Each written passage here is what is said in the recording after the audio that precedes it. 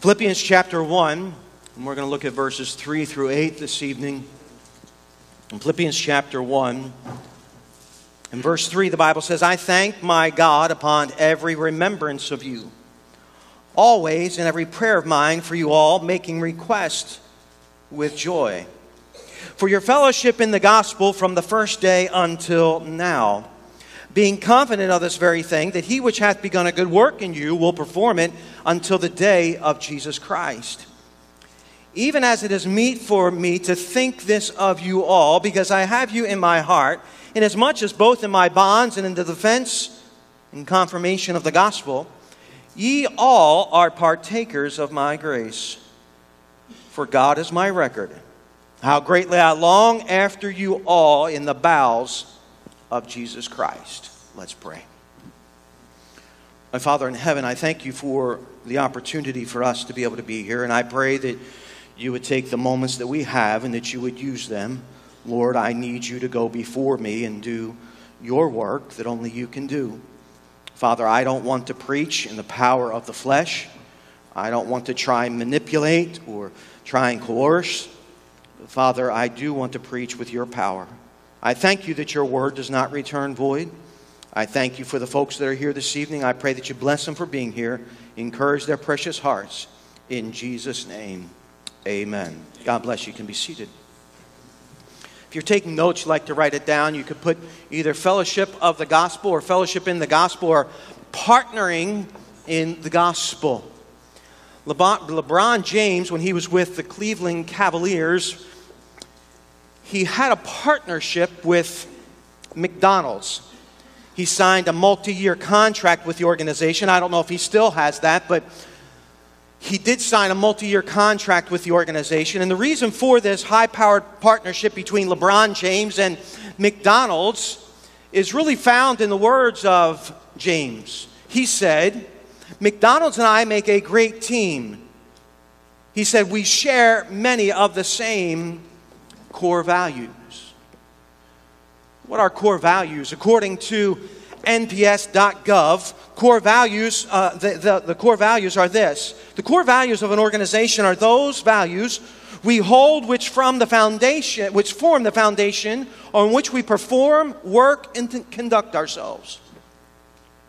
Core values are those values we hold which form the foundation on which we perform work and conduct ourselves. We have an entire universe of values, but some of them are so primary, so important to us, that throughout the changes in society, government, politics, and technology, they are still the core values we will abide by. In an ever-changing world, core values are constant. Core values are not descriptions of work we do or the strategies we employ to accomplish our mission. The values underlie our work, how we interact with one another, and which strategies we employ to fulfill our mission. The core values are the basic elements of how we go about our work. They are practices we use or should be using every day in everything we do. They go on to say that core values, they govern personal relationships. They guide business processes. They clarify who we are. They articulate what we stand for. They help explain why we do business the way that we do it. They guide us in how to teach. They inform us on how to reward. They guide us in making decisions. They underpin the whole organization. And they require no external justification, just essential tenets.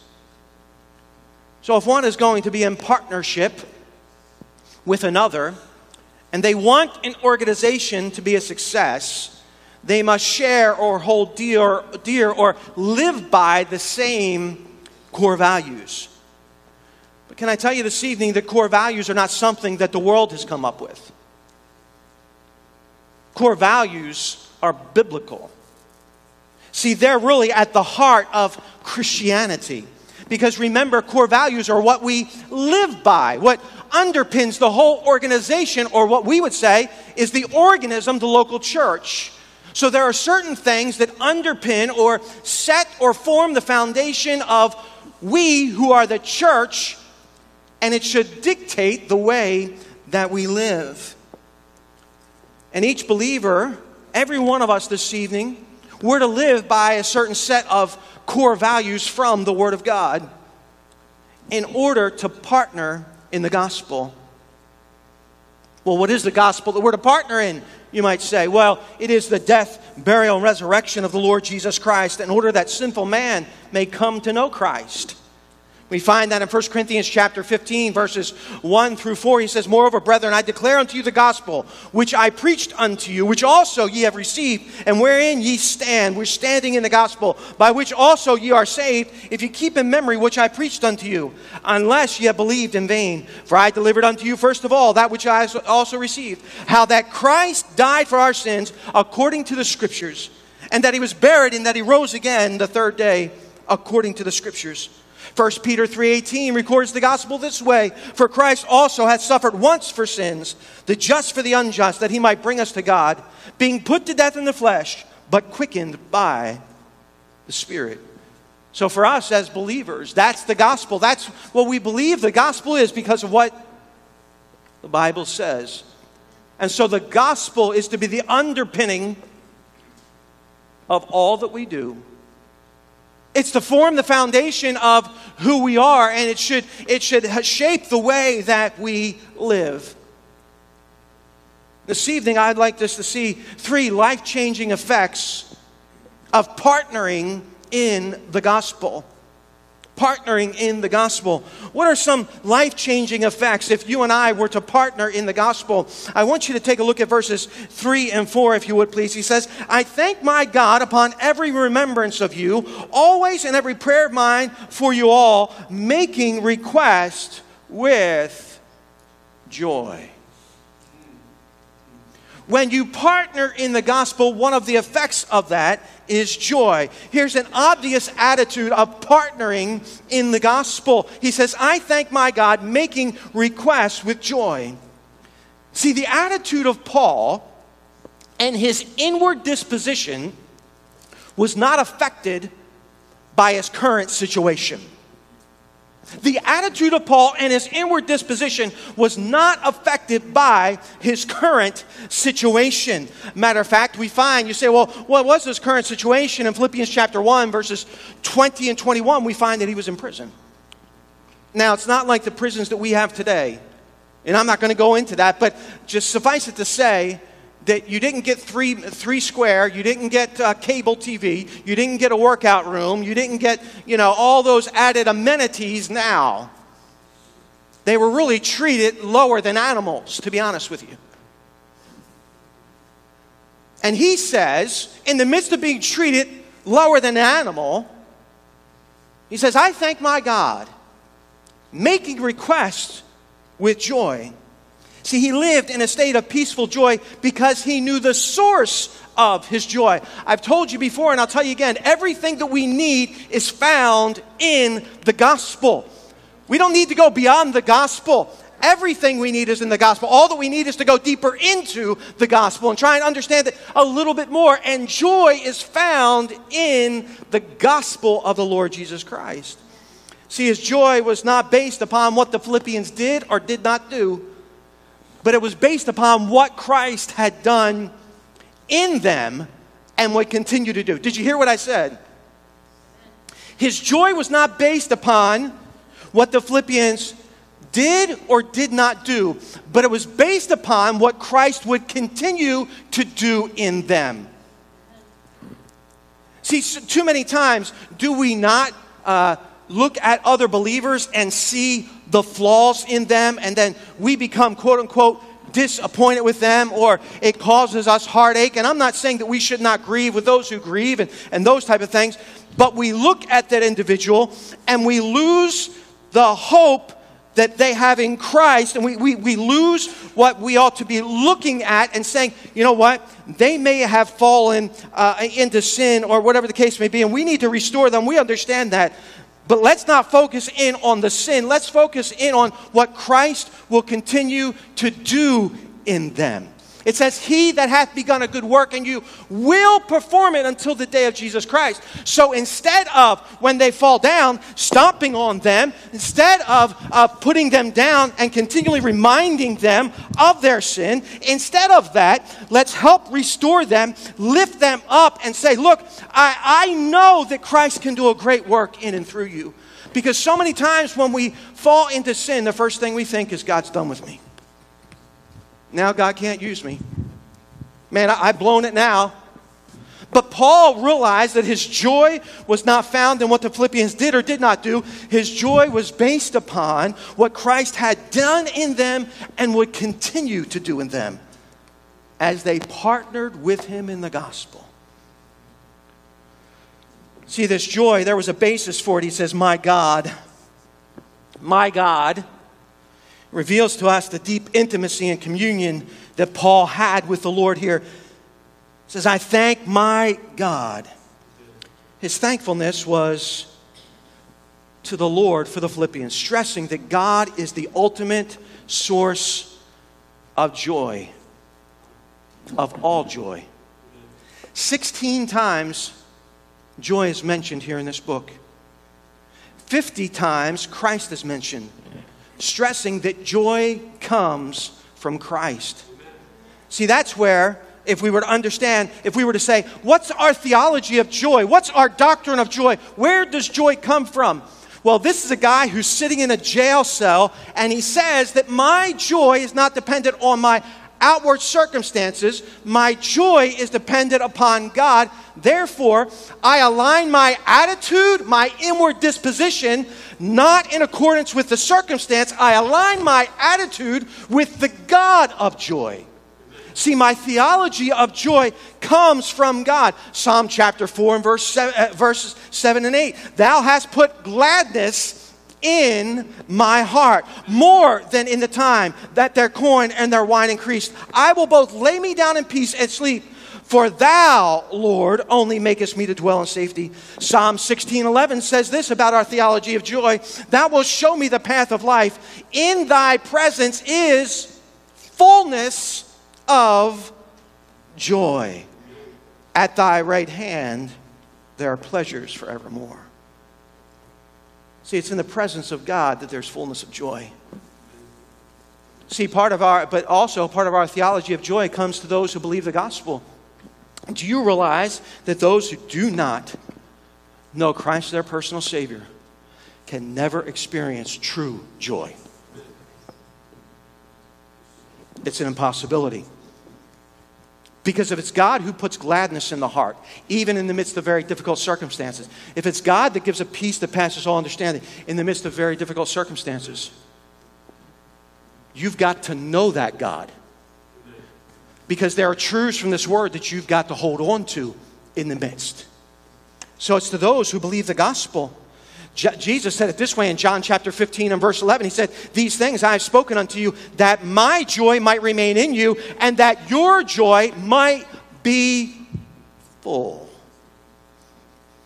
So we see that joy is produced by God. We see that for our theology of joy, it's those who believe the gospel. But thirdly, it's being produced in them by the Holy Spirit. Romans 14:17 says, for the kingdom of God is not meat and drink, but righteousness and peace and joy in the Holy Ghost. What does Galatians 5:22 say? Right? What does the Bible tell us about that? That it's produced by the Holy Ghost. But the fruit of the Spirit is love, joy, right? So if the fruit of the Spirit is love and joy, how can the world have true joy? They can't. That's why they need to know the gospel. That's why we need to partner in the gospel together so that they can experience true joy, because joy comes from God. Why do you think David said, and so many times it's misquoted, he says, restore unto me the joy of thy salvation, not my salvation. It's restore unto me the joy of thy salvation. Because it can't be my salvation, because I'm not the one saving me. It's his salvation. And he's saying, bring that back to me. That's when he was in a dark time in his life. And he's saying, the only one that can restore that joy is you, God. Is you. Another way that we have joy, our theology of joy, as the believer receives and obeys the Word of God.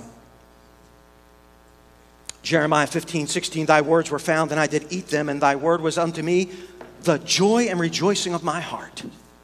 For I am called by thy name, O Lord God of hosts. So when we have when we accept the gospel, when we partner in the gospel, that's our basis for joy. The effect is, well, it's an obvious attitude here. When you partner in the gospel, there's joy. Then there's the basis of joy. But I'd like you to notice also, there's the thoughts of joy. Every remembrance of you. Take a look there. It says, and every remembrance. I thank my God upon every remembrance of you. That's dealing with the mind. The mind is a very, very powerful tool that the Lord has given to each of us. And guess what? The mind can be used for good. They can be used for evil. And there are times in my life, just like your life, you can think back over and you can remember sad times and you can remember times of great joy. Paul could not contain the joy he had for the Philippians as he thought back, remembered the believers in Philippi. See, on a second missionary journey, Paul finds himself at Philippi, and you can find that in Acts chapter 16 and verse 9. And on the Sabbath, he goes to the river outside the city. You say, why would Paul go to a river outside the city on the Sabbath? Because if there was no synagogue in the city, all the Jews knew that they would meet at the river to worship God. That's what they did. That was part of their culture. That's how they knew. Because if a city did not have the synagogue, there was not enough Jews there to be able to form that coalition there, if you will. And so Paul went out there, and you remember there was a lady by the name of Lydia, a seller of purple. She came to know Christ. As he thought back over those people of Philippi, it brought great joy. You know, what are the things that we concentrate on many times? I'll tell you this. As a pastor, I'll open up the parsonage door here. As a pastor, I can go out the back there and I can shake people's hands and say, God bless you. Thank you for that message, Pastor. That was such an encouragement to me. And oh, God bless you. What a wonderful message. God used you today in my life. And I can hear 10, 15, 20, 25 of those things. And of course, you ought to say that because I am the greatest pastor upon the face of the earth. I mean, come on. We just need to get down to brass tacks. I mean, nobody can preach like I can preach. Come on. And all God's people said, well, thank you. Please don't put this out on Facebook or YouTube or anything like that. Now that I woke up some of you. But you know what? The simple fact of the matter is that we can hear a compliment. And it's always nice to get a compliment or hear too. But the simple fact of the matter is, side note, all glory goes to the Lord. All serious. All glory goes to the Lord. I just want to be a mouthpiece. But open up the parsonage door and you get positive things sometimes from people. And I can hear 25 positive things out the back door. And then somebody comes up to me and says, I heard somebody else preach that. Man, they did a much better job than you did. Well, God bless you too. I hope you trip and fall on your way out. You know.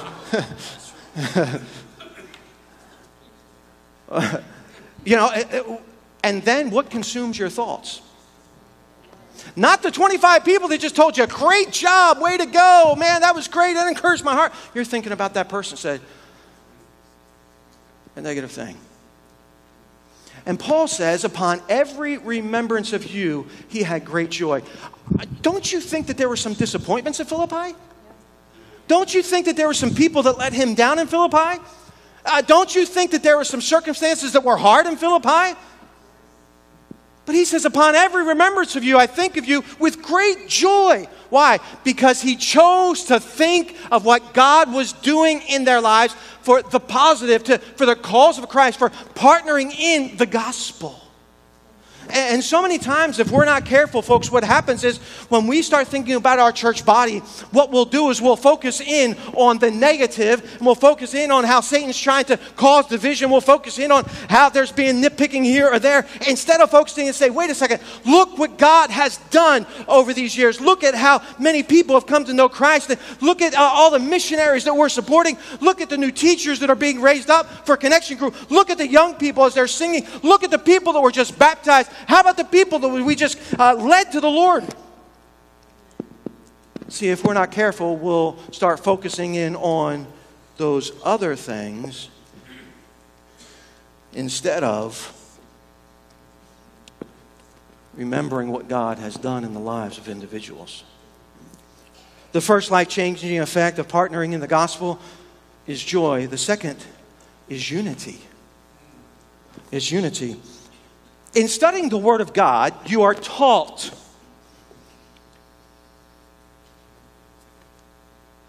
to look for repetition. It's that you look for words or a group of words that are continually repeated in a passage. It helps give you some insight into the passage, what the writer was trying to get at. If you look at this passage here, verses 3 through 8, you'll find in verse 3, you'll find the word you. You'll find in verse 4 the word you all. You'll find in verse 5 your. You'll find in verse 6 the word you. You'll find in verse 7 you all, you, and ye all. In verse 8, you'll find you all. You know what he's talking about here? 8 times in these few short verses, Paul is using these words for a distinct purpose, and that is to stress unity within the body of Christ. There's a bond between believers. I want you to take a look at just some scriptures that imply the unity that believers are to have. Take a look at Ephesians, if you would. Turn over in your Bible to Ephesians chapter 1. Ephesians chapter 1. We are called the body. The body of Christ. Ephesians chapter 1, verses 22 and 23, the Bible reads this way, and hath put all things under his feet, and gave to him to be the head over all things to the church, which is the body, the fullness of him that fulfilleth all in all. You can take a look, and I won't do this for lack of time, but you can write it down. 1 Corinthians 12, 1 through 13. You can see again the body of Christ. The idea of for as we are one body and one spirit and one are found one in Christ. And Paul is stressing that. We find also that we're called the bride of Christ. You can look it up in Revelation chapter 21 and verse 9. We're also called the flock of God. 1 Peter 5:2, the Bible says, feed the flock of God which is among you. We are called God's building in 1 Corinthians chapter 3 and verse 9. For we are laborers together with God. Ye are God's husbandry. You are God's building. We are called the habitation of God in Ephesians chapter 2 verses 21 and 22. We're called the pillar and ground of truth in 1 Timothy 3:15. And in Jesus' farewell prayer, I want you to turn there, Jesus' farewell prayer, in John chapter 17. In John chapter 17, he prays for something. He prays for the unity of the believers. Jesus could have prayed for a whole lot of things. But one of the things that are stressed here in John chapter 17 is that he prayed for the unity of believers. Verse 21, that they all may be one, as thou, Father, art in me and I in thee, that they also may be one in us, that the world may believe that thou hast sent me. Amen. And the glory which thou gavest me I have given to them, that they may be one even as we are one. What is the reason for unity in the church? One of the reasons for the unity of the church is for the sake of the gospel, that the world may believe that thou hast sent me. So if we are unified, it shows the world there's something different here. Why? Because we all come from different backgrounds. We all have different ethnicities. We all have different types of education. We all have different paradigms where we look through things, don't we? I mean, we all see things differently. But when you have the central focus as the gospel of the Lord Jesus Christ, you are partnering in the gospel. All other things should fade away. But I'm saying I'm willing to put aside all these other things. Why? For the unity of the body, for the sake of the gospel. Jesus says in his prayer, I want the body to be unified as you and I are unified. Whoa. As Jesus and God are unified, guess what? There is no division between Jesus and God. Jesus is God. There is no separation between them. They are co-equal, co-eternal, and co-existent. There's never been a division between the two of them. Jesus is in heaven with the Father. They're one. Wouldn't it be great if we had that type of unity here at Open Bible Baptist Church? Not for the sake of Open Bible Baptist Church, but for the sake of the gospel. That they might believe that Jesus was sent.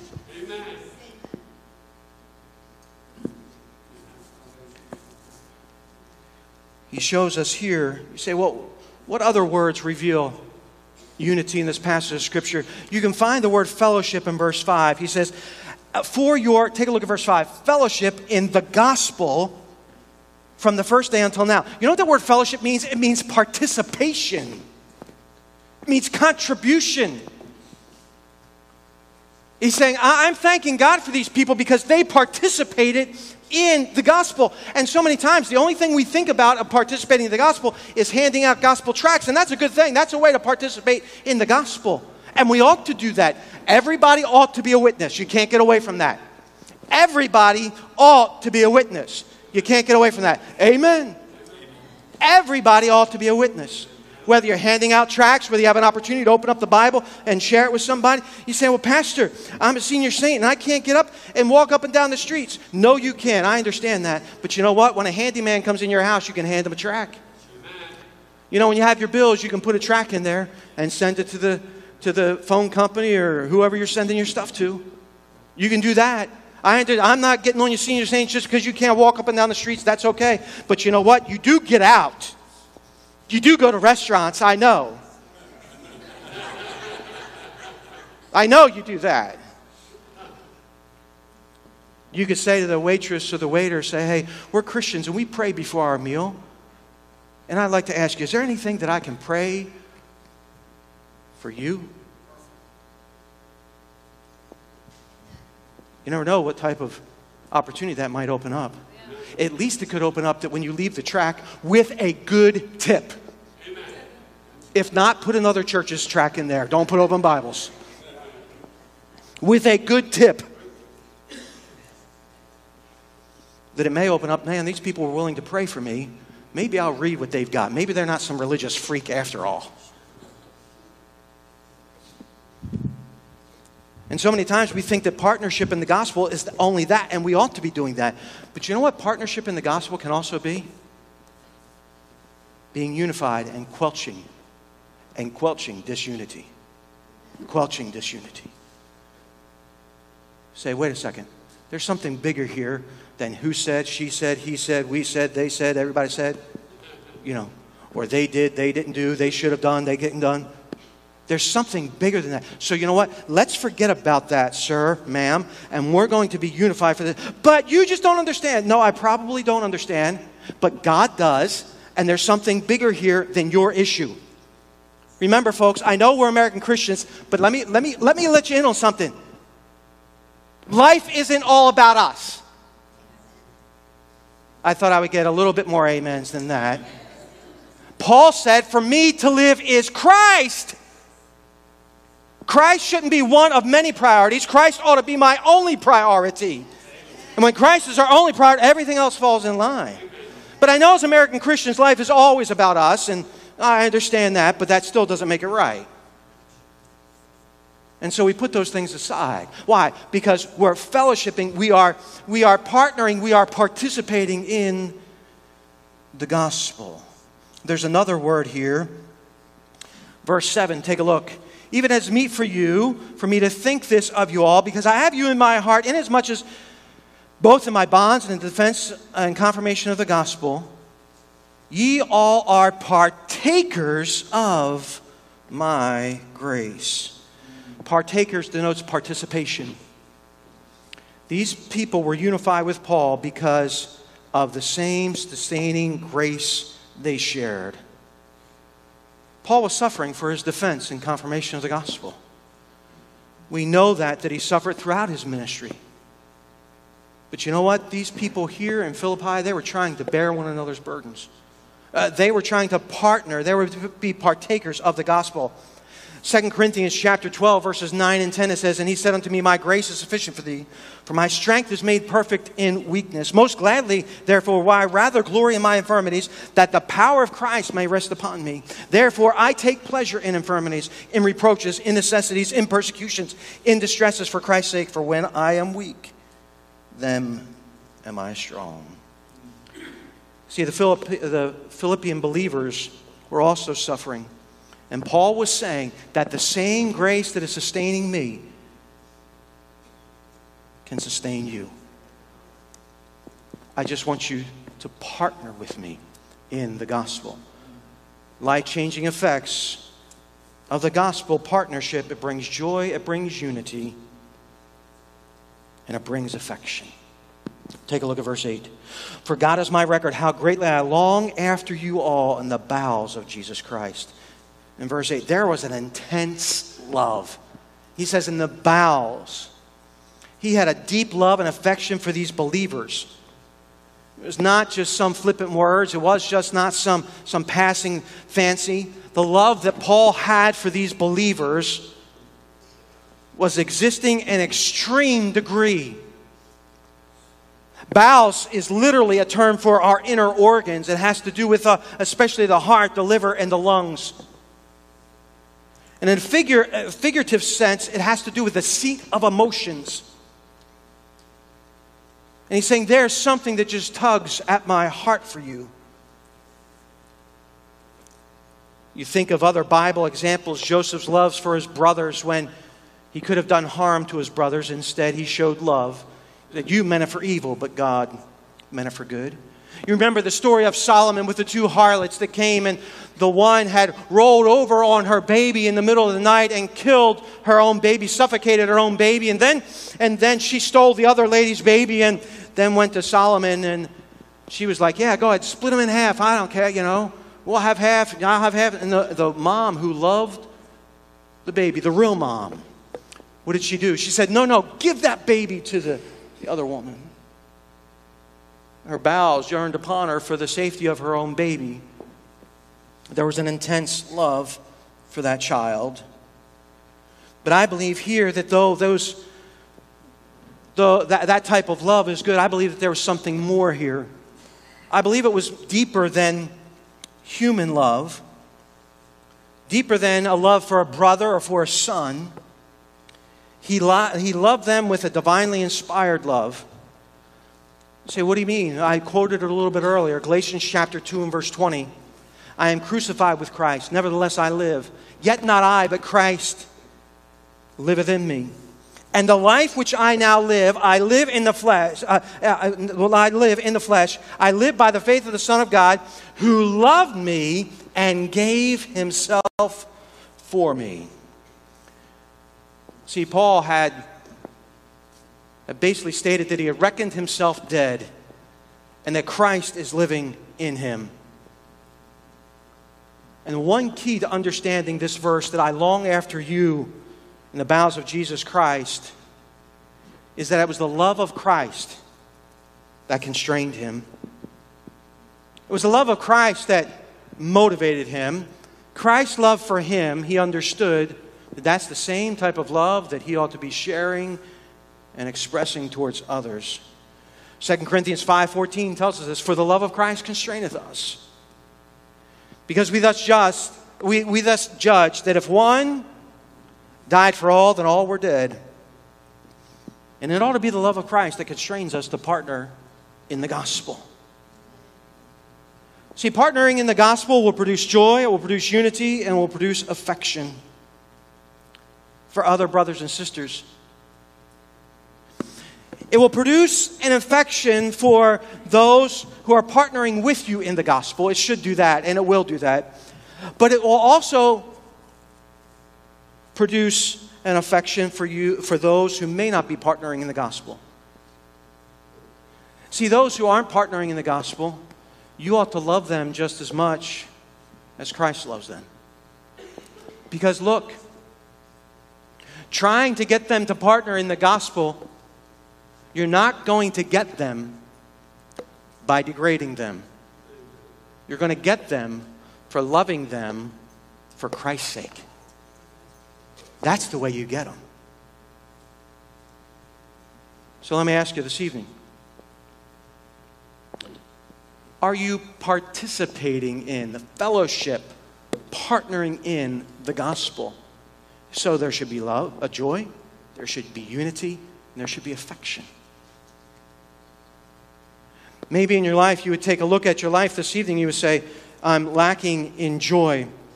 Then maybe take a step back and say, how am I participating in the gospel?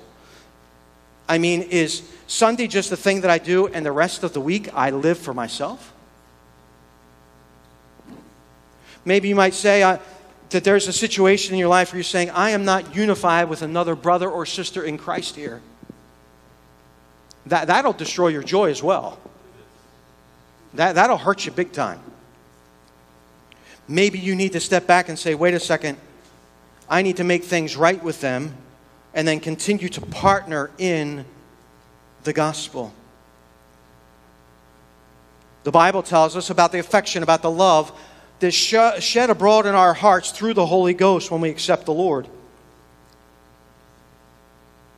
And we ought to have love one for another as we partner in the gospel. But those who may not be partnering in the gospel with us, we also need to love. Let me ask you, in what ways are you partnering in the gospel? I didn't say, what are all your responsibilities here at church? I said, in what ways are you partnering in the gospel? Folks, there is nothing greater than the gospel of the Lord Jesus Christ. There is nothing greater that we can partner in, that we can participate in. And God is so good that when we partner in the gospel, when we participate in the gospel, there are obvious effects because of that. There's joy, there's unity, and there's affection. Our God is so good that He's saying, partner in the gospel. And not only does He give us benefits here, but then when we get to heaven, we're going to get rewards for partnering in the gospel. The grace of God is amazing. And if we would just allow our God to bestow His grace upon us in the way that He wants to, we would see great things done here for the cause of Christ if we would just be willing to partner in the gospel. What are you doing to partner in the gospel?